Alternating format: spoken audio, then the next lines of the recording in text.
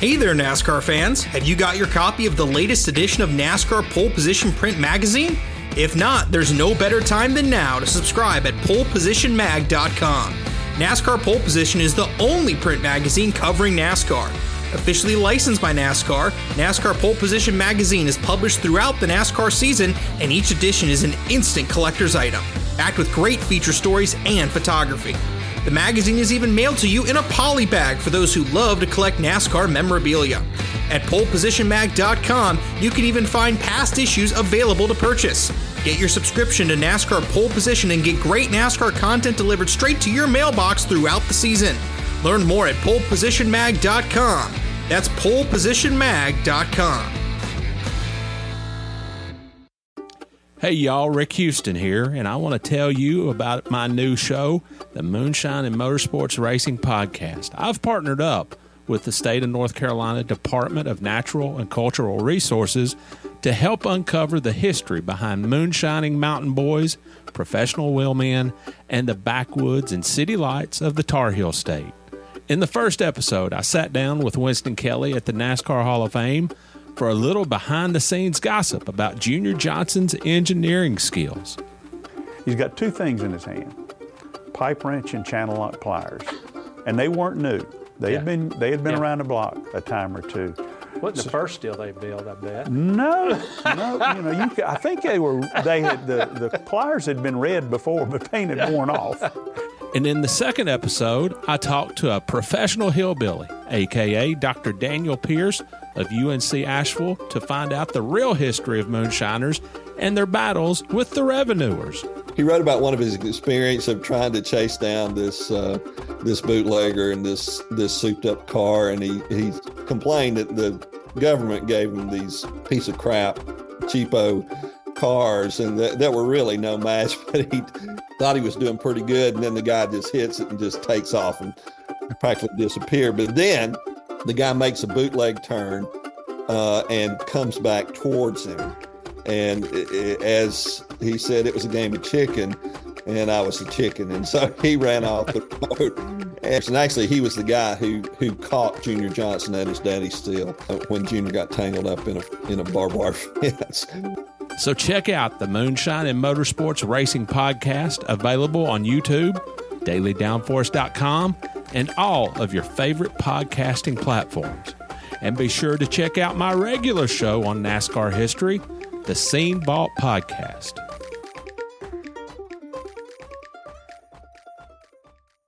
What does motion sound like? With Kizikans free shoes, it sounds a little something like this. Experience the magic of motion. Get a free pair of socks with your first order at kizik.com/socks.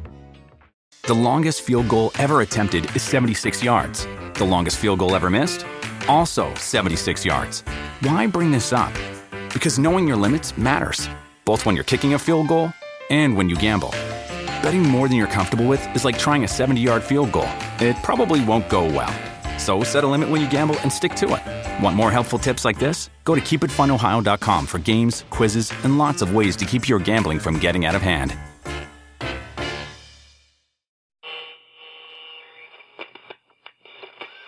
Hello, my name is Rick Houston, and welcome to the Scene Vault Podcast, your source for all things NASCAR history. I remember crouching down looking up, and at this point, it's like a canopy of tracer rounds going overhead. Rick came to Harry and I and said, guys, I'm really, really sorry. I've spent a lot more money than I thought I was going to have to spend getting this team going. And we ran from the front of the building all the way around to the back part of our shop, naked as jaybirds, except for our boots. The day NASCAR and all of us associated in any way with NASCAR forget its past, that's the day we don't have any future. Hello, I might sound like Donald Duck, but I'm Steve Wade. Man, how am I supposed to follow that up? My name is Rick Houston, and welcome to the Scene Vault Podcast, where I have yet to hear from that certain Armed Forces flight demonstration team. So I'm going to make another offer. U.S. Air Force Thunderbirds, give me a call. I'll fly with you tomorrow. Just say the word and I will be there, man. Well, I understand there's room on a local television helicopter if you want to get on that. No. No, I'm going to fly with the Thunderbirds or the Blue Angels. Plus, I mentioned my former student, Michael Mosteller, last week. We've been in touch. Uh-oh. He insists as soon as he is in a higher position of authority and he can make such calls, he promised that I would be in one of those planes flying alongside him. Well, there you go, Rick. Oh, I cannot wait. I cannot wait. Steve, this week we have another great interview with Bill Elliott. This week he's going to talk about the 1992 season, which was documented in a certain book by the name of NASCAR's Greatest Race by an awesome author. And he also talks about some of the lean years when he moved back to his own family-owned team. And he actually called that the worst decision of his career. Well, he's not alone with that. And then, of course, he talks about kind of the rebirth of his career with Ray Evernham. And we also talked about Chase and kind of the impact that watching Chase has had on Bill. In our second segment, we are going to be talking about the 2001 The Winston All-Star Race that featured probably, I don't know, you could make a case for that being the most controversial call in that event's history. Well, let's call it the never-ending story. Because we didn't think that race, between the rain and the conditions that it brought on the racetrack and the time taken to pause that race, to let the rain and the lightning go by, we didn't think it was ever going to end. The race ended at 1 in the morning. That's right. Right as they took the green flag, rain started falling, and they had a pile up in turn 1, and Jeff Gordon thought that his night was over. Right. I think again there, Jeff. So we're going to get into that in our second segment. And this week, Steve, we have more Patreon support. All right. It's coming this week from Rick Phillips, Mary Zuro, and also Randall Hensley. And those papers, that's been a big deal to a lot of people. I bet. And I have, I think, 5, maybe 10 issues left. Okay. So that offer is still on the table, folks. Give us $5 a month in support on Patreon. You get 1 issue. Give us 10, you get 2 issues. Give us 20, you get 4. And hey, if you want to do $100 a month, I'll find some more newspapers. I bet you will. Yeah, so yeah, we'll get you hooked up. Also on PayPal, we had support from Christopher Tanner and Mary Zuro. All right. So Mary. not only did she sign up for Patreon, she also signed up on PayPal. So Mary, you're my new best friend. Atta girl, Mary. Help us out on Patreon, patreon.com/The Scene Vault Podcast, paypal.me/The Scene Vault Podcast. Listen, I could use the help because I've got 2 boys graduating from high school in a week. In a week, Steve. I know how you feel. Been a while now, but I know how you feel. Just shovel money in a hole, man. It never stops.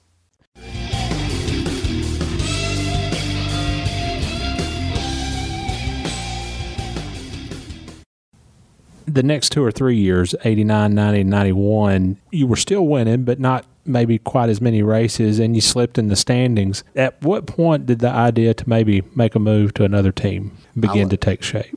I looked at that in 90, 91. It was just time. Things had gotten stagnant. Other teams had caught up. Technology was catching up. We wasn't keeping up with the times, and it was time to go. Time to move. I'm assuming you had other offers, or was it always going to be junior or stay put?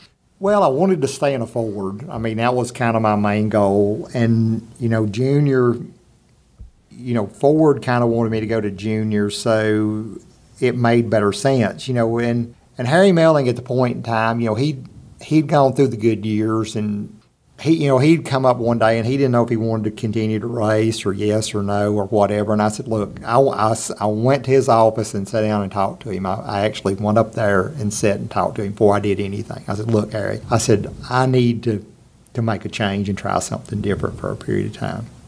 I said, then that'll give you some time. If you want to continue to race, we'll come back, revisit whatever we want to do and go from there. But I sat down with everybody and said, look, here's what I'm thinking, and so that's what I did. You do go over to juniors, and after the Daytona 500 in 92, you win the next 4 races. How surprised were you that you clicked so well? I'd heard horror stories about Tim Brewer. I love really? Tim Brewer. Who hadn't heard horror stories about Tim Brewer? But I'll tell you what, I said this downstairs earlier. I said, as far as a person calling a race, in his era, I'd never worked anybody as good as he was at calling a race.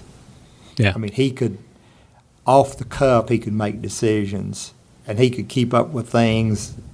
I don't know how he did it. I mean, he may have had a computer there or magic or somebody telling him what to do.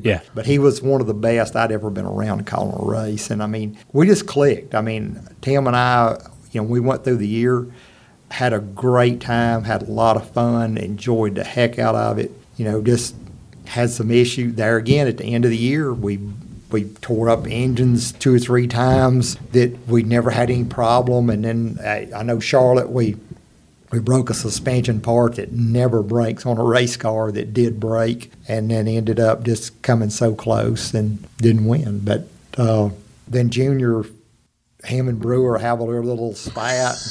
And spats.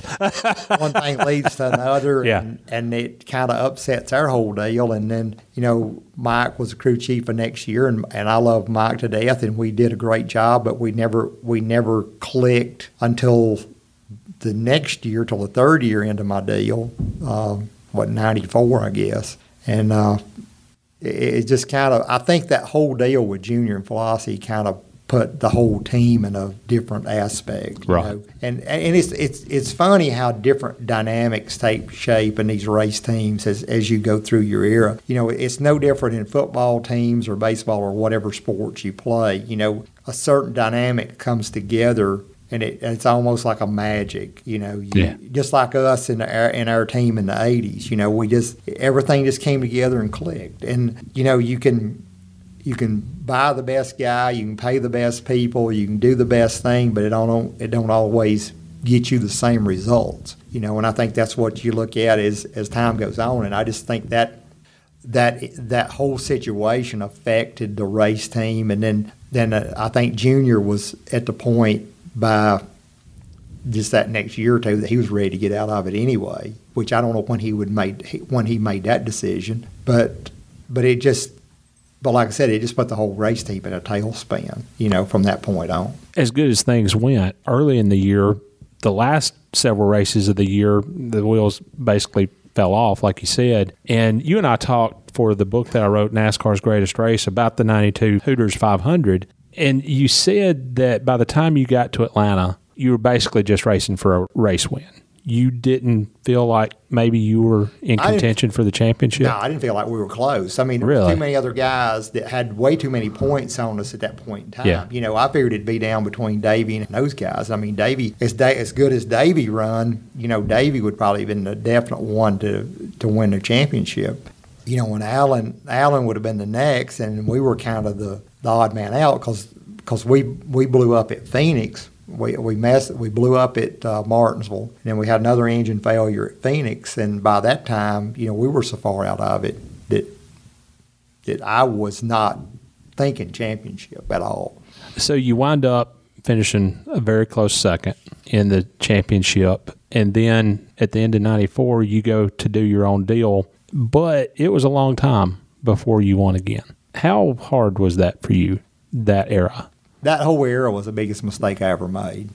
I should have rethought that whole deal, because by that time I thought we could pull everything together like we did in the 80s, but the super teams were coming along, like the Hendricks. And, it's just like I said a minute ago. If I'd have went to Rick's shop when I still had my race team and went through his shop, I'd have went home and closed my shop. I mean, that's the truth. I mean, that's just the way it is. I don't have the resources or the whole deal. And I think Junior was smart enough that at his point in time in his strong days there before things really changed there in the early 90s, that I think he was pretty good at doing that. But then when Rick Hendricks came in, and you got Penske and you got all the guys that's driving the deal now, it just became a whole different animal. I talked to Ray Evernham, and he said that he came to you at New Hampshire in the garage in 1999 about driving for his deal. And basically, before he left the hauler, you had the basics of agreement in place. What do you remember about that exchange? Well, I get at the racetrack, or I don't know when it was, sometime going into that week, or maybe it was at the racetrack. I said, Ray Abraham's looking for me. And I'm thinking, I wonder what he wants. So I go in the trawler, and he says, I want you to drive my car next year. And I thought, are you brain dead or what? Really? I hadn't won a race in forever, and I'm this old, and I don't have nothing to offer. So, really? So why you want me? Well, I want you to do this. And I said, well, I don't have anything else. I've exhausted all my resources. Ford had been really, really good to me. I hated to leave them, and I struggled with that decision. But there was nowhere else to go. So I thought, well, I'll give it a try. It ain't forever. And really, that was the best thing I ever did. I mean, Ray really helped me turn myself around and prove that I could still halfway drive a race car. And I enjoyed the heck out of it. I had a great time. I mean, me and Ray are still friends today, still talk a lot, and we just had a good time. Certain drivers become so synonymous with the manufacturer that they drive for. You got Richard Petty and Dodge, you got Dale Earnhardt and Chevrolet, you had Bill Elliott and Ford. You didn't mention Bill Elliott without mentioning Ford, and vice versa. How big a deal was it for you to it was tough. I struggled with that decision probably harder than anything. But it's just part of it. I mean, they'll still know you as a Ford. I mean, it's just like I have people come up to me today and say, when are you going to get chasing a Ford? I said, well, it just didn't work out. I said, it just didn't, there's something, lo and behold, in the future might change. But I said, right now, things are where they're at. And I said, in today's world and opportunities, and I think at that point in time, even almost 20 years ago, you look at that and you look at how things have changed in that amount of time, but have really changed in the last 5 or 10 years. Oh, yeah. So you kind of got to look at opportunities and what's going to give you the best chance of where you're going to go and give you a future in the sport. And like I said, Ray stuck his neck out on me, and I mean, we ran good, we won races, and we worked hard as a team, and I just cherished the time we had together. You did win races at Homestead in 2001, and then consecutive races the next year at Pocono and Indy. What was it like for you to get those wins after having gone so long without one? It's hard to describe. You could win a race. I mean, and we felt like you're competitive, and we've been competitive a lot. And, I look back on all that stuff today, and I feel like that if I could go back and do things differently, I'd be a whole lot better racer than I was even at that point in time with even watching the things I've watched the last 10 or 15 years, and seeing kind of where things have evolved. But, like I said, I'm proud of my span. I'm proud of what I did when I did it. And, it's time for the next generation to come on and do what they need to do. The last few years of your career, you ran basically partial schedules, mostly for the Wood Brothers and James Finch. Were you basically just racing for fun, or were you maybe keeping the seat warm for Chase? I was racing for more for fun, just, hey, have a good time. Granted, my deal is I like to be competitive. I don't have to win a race. Your goal is to win a race, but you look at things realistically. And my biggest deal, if I can come out of the race and be competitive, if I've had a good day and I ran good and I was competitive all day, hey, that's where I like to be. And I mean, just like I still tinker around and vintage race and do things, and I just enjoy it. I just enjoy being in the car. I mean, it's just fun. Now, you ran an Xfinity race last year. When's your next race? A week from Sunday. What kind of race? Vintage car race. Oh, I thought I had a scoop. Are you going to do another Cup race ever? I doubt it. Okay. I mean, the problem is today there's nobody hardly left. You don't have anybody you can go to and say, hey, I'm going to put a deal together and I want to come drive your car. first off, there ain't many deals to put together anymore. Right. You know, and then the second off, if there is a decent deal, I would rather steer it to either Chase or somebody that's coming along. Right. I mean, I've had my day in the sun. You know, if there's a lot of things going on, that's one thing. But as tight as things have gotten today, it's like, you know. But I had a great time at Road America. I've never been there. I've been up, never raced there. I went up there with Chase several times, and when he ran Xfinity stuff, and I always thought, man, it'd be a cool place to go have fun. I had a great time. I mean, I had a great time doing it. What's it like to watch Chase on the racetrack now and doing well? The only thing that I get antsy about, I would say, is circumstances. I can't control, you know, if somebody gets into you and cuts a tire down, or you know, something happens, or you have a bad stop, or you have this or you have that, or, you know, it's like you can see it unfolding, but I can't do anything about it. And that's what one thing that I look at is, I kind of can see what's going to happen here, but I can't control it. So there you go. Last question. There was a time in your life when you struggled to deal with the media and the attention and that kind of thing. Is that something that you made a point to sit down with Chase and talk to him about? This is how you should do it. This is how you should handle it. I just make suggestions. Yeah. You know, and you know, and we just make comments as time goes on, and it just like when Kurt Busch got out and said what he said after one of the races, and I said, if you want to end your career pretty quick, you might ought to get out and say that. But the point is everybody has a bad day. And I don't care if it's you, your wife, your kids, whatever. You know, I can get up one day and somebody can say something to me, and I can take it one way, but the next day I might take it a totally different way. You know, and that's what you got to understand. You know, people are just human. You know, you can't always expect the results some days. It's just like the circumstances that happens throughout your life is how you handle a particular things. You just, you know, I said if you get frustrated enough, just say, hey, look, I need some time. Give me some time. Collect my thoughts. Come back. I'll answer your questions. Whatever you need to do. But the thing about today is you've got the nucleus of Hendricks around you. You know, you've got a lot of experience there. You've got Jimmy Johnson to lean on. You know, you've got me. I said, if you got any questions, come to ask me. I said, I've been through a lot of sides of this sport.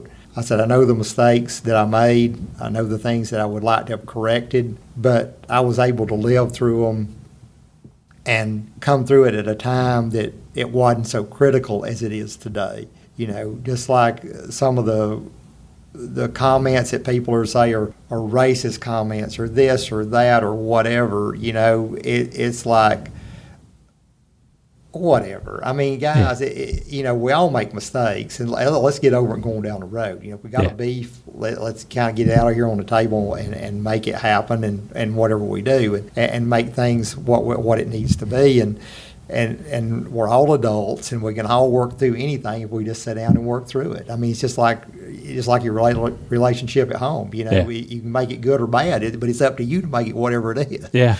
And so there you go.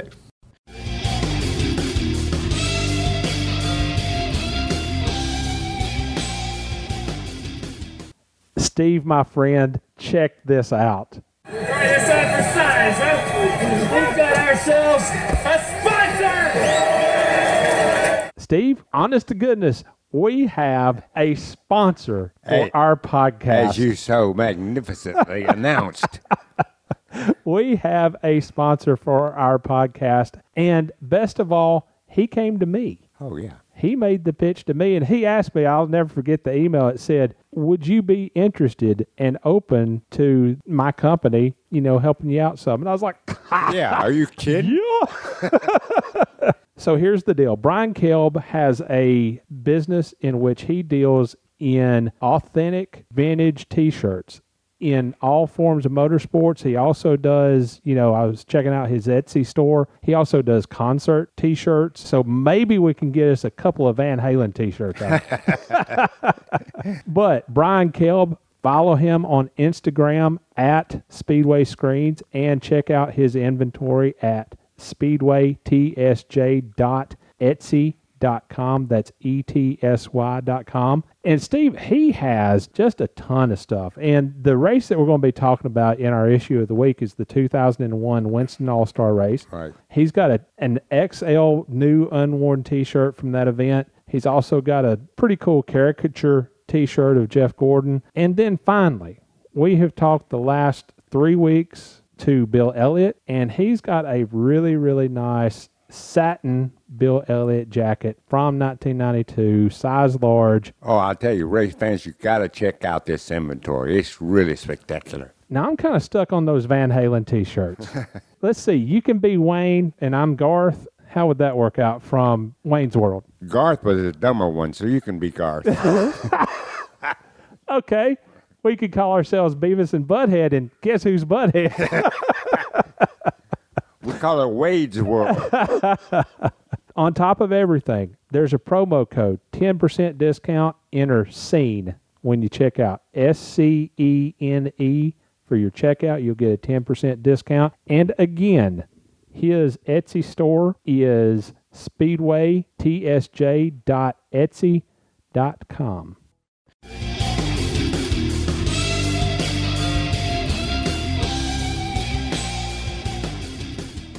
Steve, when Bill made the announcement that he was going to leave Melling Racing and the team that he had been with for his entire Winston Cup career, how much of a seismic change was that? That was pretty big. It was, but then again, it was not. You have to consider that Junior Johnson was one of the top team owners during that time. He was every bit as successful as Bill's team was during that same period of time. 3 championships with Darrell Waltrip. So that was top echelon.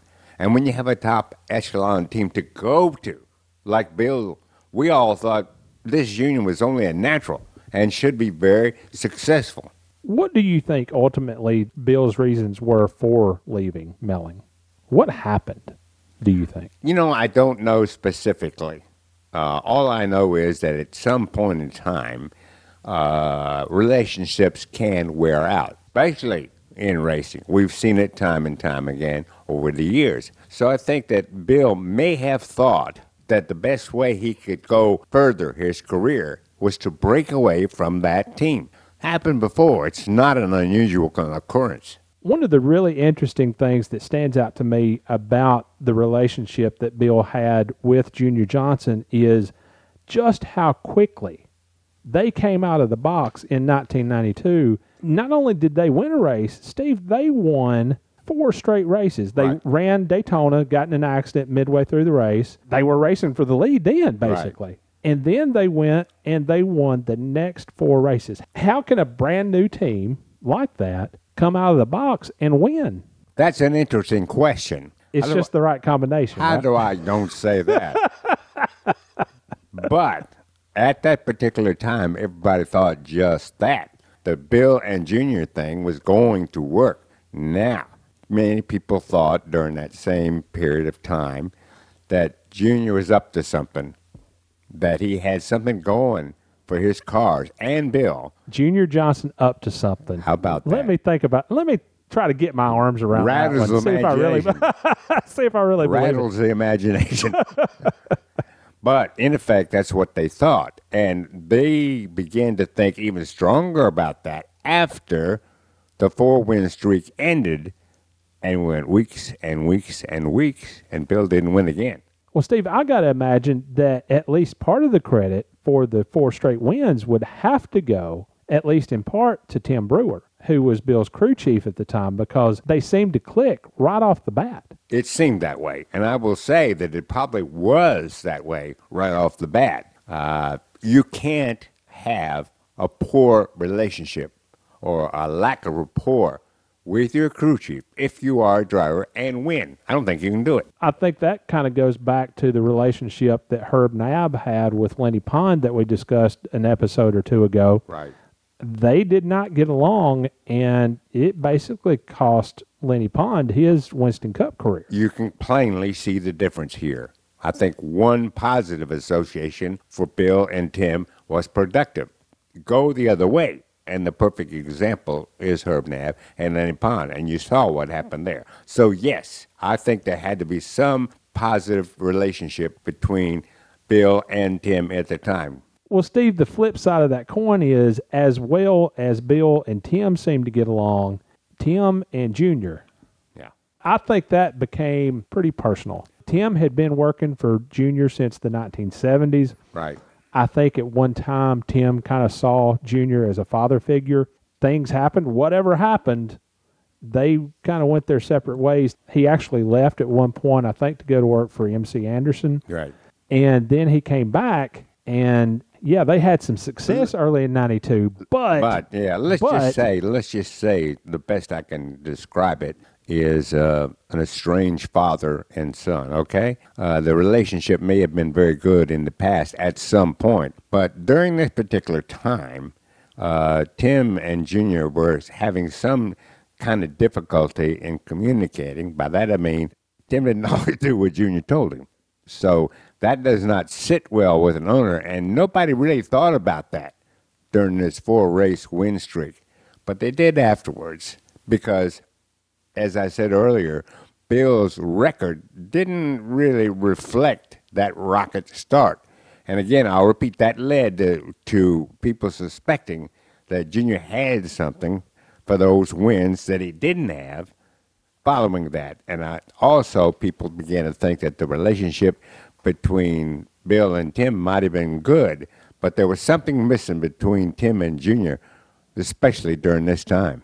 I think the only thing missing in their relationship was firearms, switchblades, billy clubs. Steve, they go into that last part of the season, and the wheels just almost completely come off. They had just horrible racing luck. Yeah, absolutely. And again, that does not contribute to any healthy relationship among driver, team owner, or crew chief. We've seen it. If you don't win, or if you don't produce, or if you are subpar to what people expect of you and what you expect of yourself, sometimes things go sour. Well, and they certainly did in '92. And when Bill went into the last race of the season at Atlanta, the 1992 Hooters 500, he was very blunt in saying, I was just racing for the race win. I was out of the hunt for the championship. And he wasn't that far behind. He very easily could have won the championship. Sure. But I think the mindset there was, let's just race for the best we can possibly get. And, if we win the championship, that's fine. But I don't think Bill went into that race expecting to win. Well, I think he took a little pressure off himself by saying, I'm just going to go out and win. Now, what better philosophy to have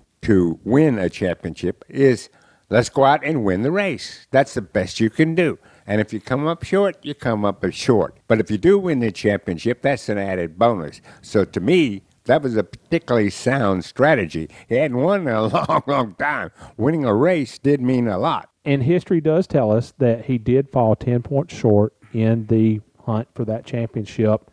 I don't know. I don't know who's right, who was wrong in that deal.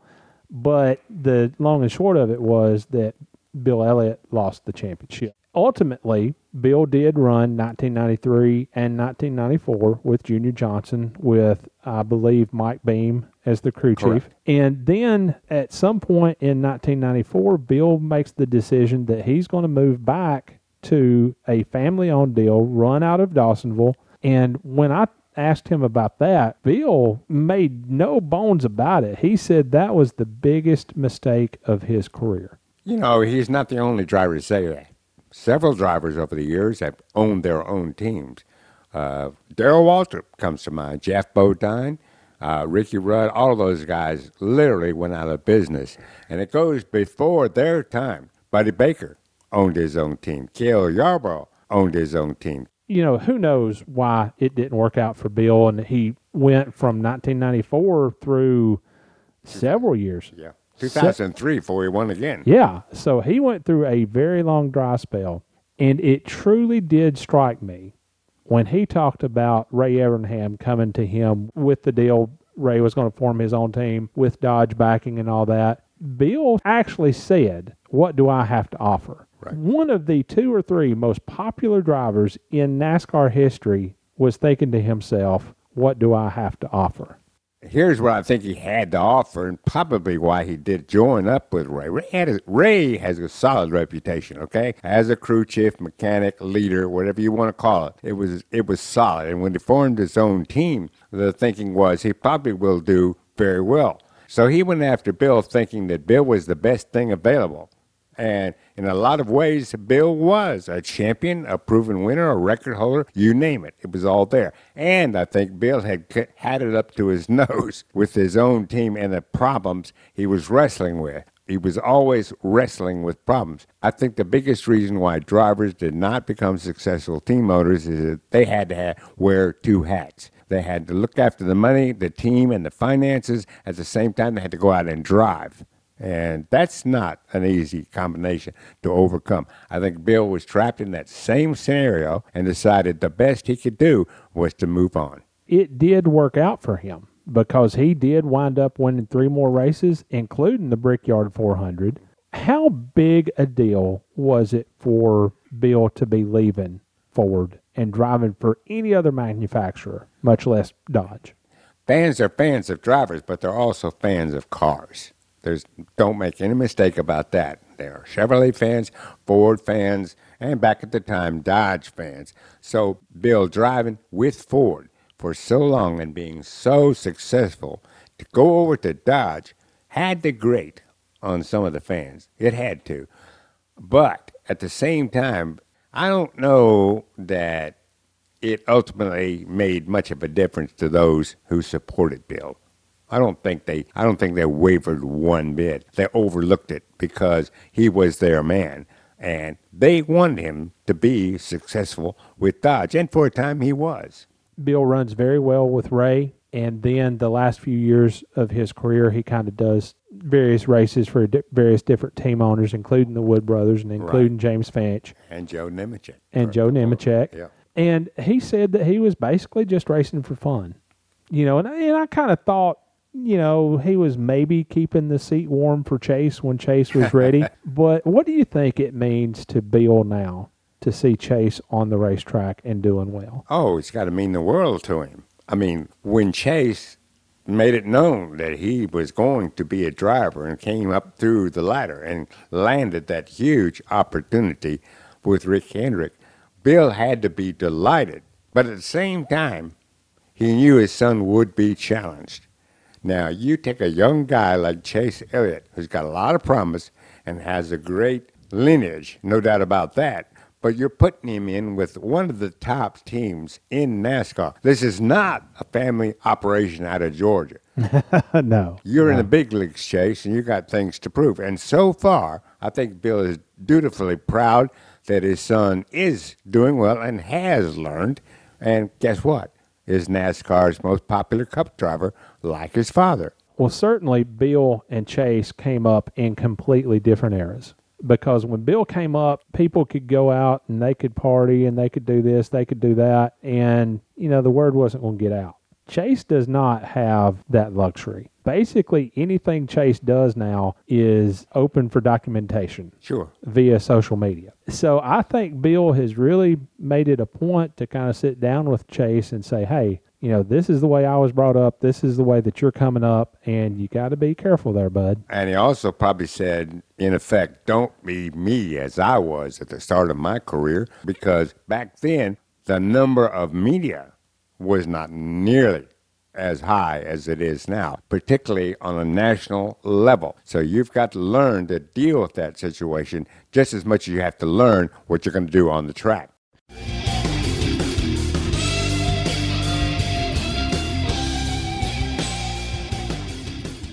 I'm Rusty Wallace, and you're listening to the Scene Vault Podcast.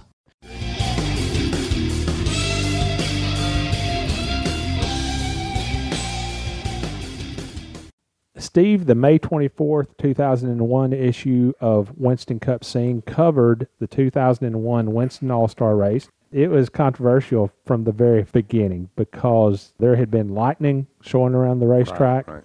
The field goes to green just as the rain starts to fall. Which I thought was highly unusual.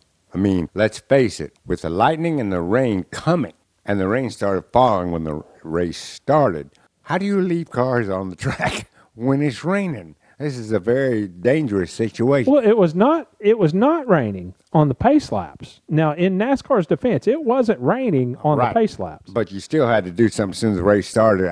I nudged the guy next to me up the press box and I said, watch this. Yeah. And sure enough. The green flag fell, the rain started falling, and going into turn 1 on the very first lap, Jeff Gordon, Kevin Harvick, Jeff Burton, and Michael Waltrip all wrecked going into turn 1. Yeah. Surprise! I can only imagine the griping that started as soon as that first tire smoke showed up in turn 1. Yeah. And the griping was not absent in the press box either. I mean, we think, what did they think was going to happen as soon as it started raining? And now with the rain and these wrecks, we are going to be here all night. Now, at the time, we didn't think that was really going to be the case. But guess what? We were. So Jeff Gordon is coming out of the infield care center. He's sore. His neck is hurting pretty badly.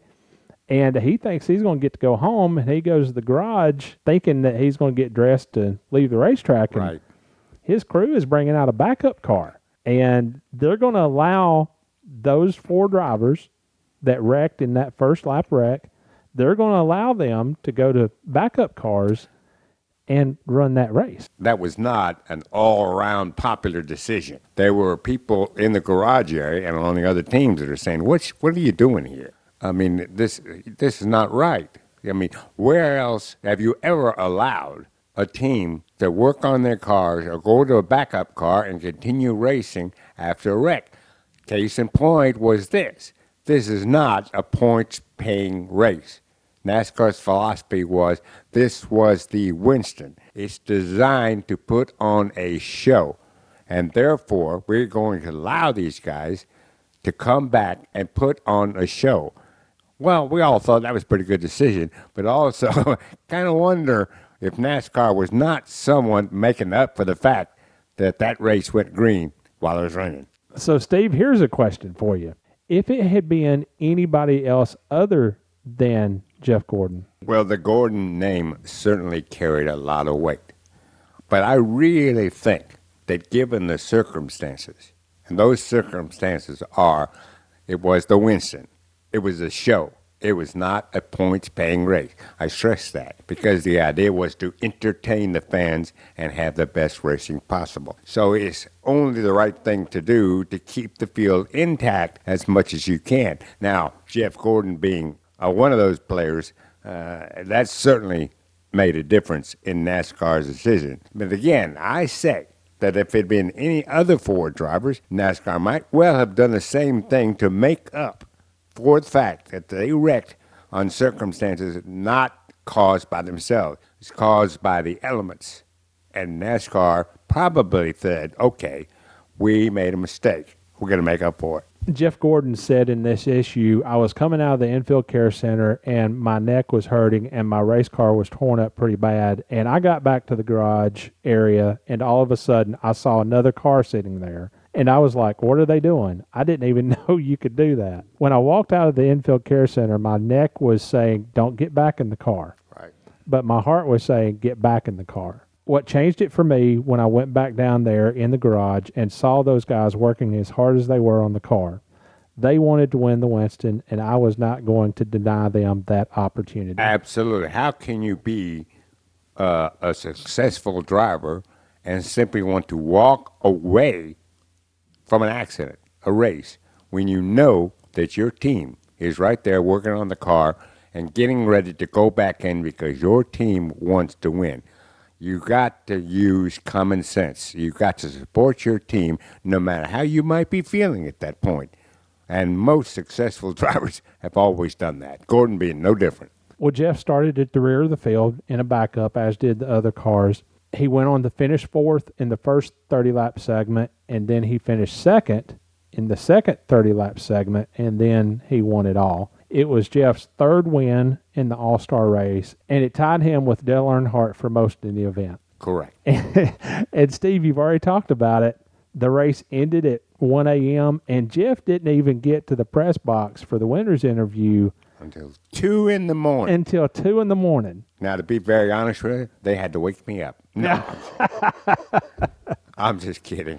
It's just one of the things that can happen, especially when you have a night race held up by the elements. It's going to be late, folks. And, of course, poor Jeff. I mean, he comes up there in the press box to do his interview at 2 a.m., which I might remind you, other than perhaps somewhere on television or radio, even them, deadlines are long gone. We can't make the paper. The dailies could not make next day's paper. So they had to improvise from that point on to provide something for the next day. Okay? Now, Scene didn't have that problem. But be that as it may, it made for a very long day and night. You and I have talked about it before, but I hate it when people gripe and complain about boring races. And in this issue, some a-hole wrote a story about the Busch Series race at Nazareth won by Greg Biffle. The headline on the story was Snore Wars. Pretty creative, you ask me. Who was this a-hole, by the way? Well, let's not talk about that. Okay, it was me. I admit it. The Nazareth 200, let's just say it probably isn't going to go down in history as one of the all-time greatest NASCAR Busch Series races. The race featured one pass for the lead on the racetrack. One pass for the lead. And as I noted in my story, not many more for position anywhere else. And I'm going to admit it. And I wrote, by the time the checkered flag fell, mercifully ending a boring race, Biffle had built a staggering lead of 8.574 seconds. Ugh. This race won't make many highlight reels, if any, other than Biffle. Well, to tell the truth, Rick, you had to report on that race. And when you get such a boring race, what do you say? So you got to be creative. I thought you were very creative reporting this race. Well, I don't know. What do you say? You know, the radio guys, right. You know, they've got it pretty easy. They can make a less than stellar race sound pretty exciting by, you know, voice inflection and all that. But, you know, when you've got you and the printed word and a blank piece of paper. How do you get across to people what actually happened on the track and how bad it was? It's one thing to write about how good it was, but to write how bad it was takes some creativity. There was some pretty notable moments. Kevin Harvick had fell out of the Winston the night before. He had been in that first lap accident, then he had brake problems, then flew to Pennsylvania for this event, and he finished second. Now, he was doing double duty at that time. He was running full-time on both the Winston Cup and the Busch Series circuits. You know, he had taken over for Dale Earnhardt after Daytona and all that. Well, I can understand the challenge you had, Rick. Consider this. I was at a Bristol race one year where Cale won the race by 7 laps, not 7 seconds. 7 laps. And I thought to myself, now how am I going to write this? And I wasn't half as creative as you were.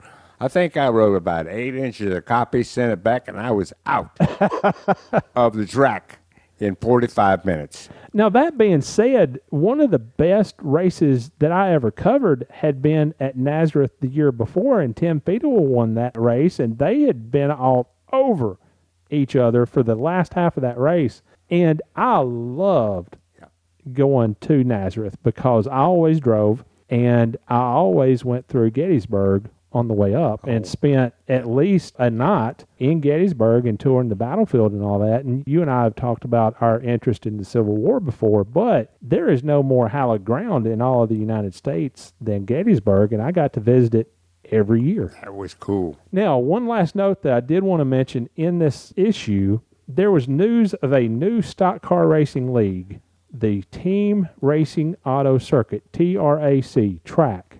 Right. And it had some power behind it, Steve. A guy by the name of Robert Wussler, who is the former president of CBS Sports and the network itself. Kel Yarborough was involved. Carol Campbell, who is the former governor and congressman from South Carolina. And Michael Cranifus, who had been the former head of Ford Motorsports. They were all involved. Right. And never raced a single race. I was asked by a radio station about that. They thought it was an interesting concept. And I said, that thing will never see the light of day. It was just far too complex. And I don't know about the dollars they thought they were going to have to raise to make this thing work. But there was a heck of a lot of it. And I can tell you right now, Kel Yarborough was no part of that. in theory, it might have been a good idea. Foster some competition with NASCAR, do what ARCA had done for years and years, do what ASA had done for years and years. But it really and truly showed just how expensive and massive an operation NASCAR is. That was the key. I mean, one thing, the team concept was hard for race fans to absorb, okay? And the other thing was, I don't think that these guys had any idea how much money they had to raise to get this going. I mean, you're talking about acquiring teams to be representing cities, and then they had to acquire drivers to, drive those cars for those cities. Now, who's going to pay for all that? That meant trying to go out and finding investments, and most of that had to come from sponsors. Well, the money only goes so far. I don't think anybody who had any interest in racing was willing to invest on this high-stakes gamble.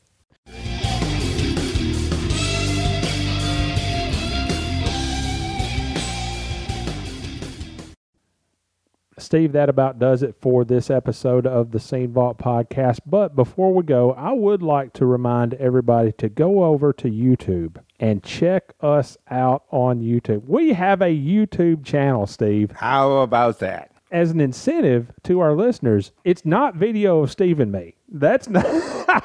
No, we melt video cameras. Yeah, that's not the deal here. Our friend Tom McCourt, known as NASCAR Man _RR, we are going to be producing some videos featuring audio from our podcasts and our interviews with the various NASCAR stars that we've talked to. And he's done a handful so far. He was the one that did the history of the Winston Cup scene 2 or 3 months ago. He's put together a video on Bill Elliott's flight in the F-16. He's put together one on Bill Elliott and the 1987 the Winston. Right. And then he's put together one, and we've not made it public yet. It's been available to our Patreon viewers. But he's put together one on Bobby Allison and the 1987 Winston 500, where he had his wreck and tore down the catch fence. Davey went on to win. And Tom just did, I don't know what he does for a living, but he is not a video producer or anything like that professionally, but this is a professional job that he's done.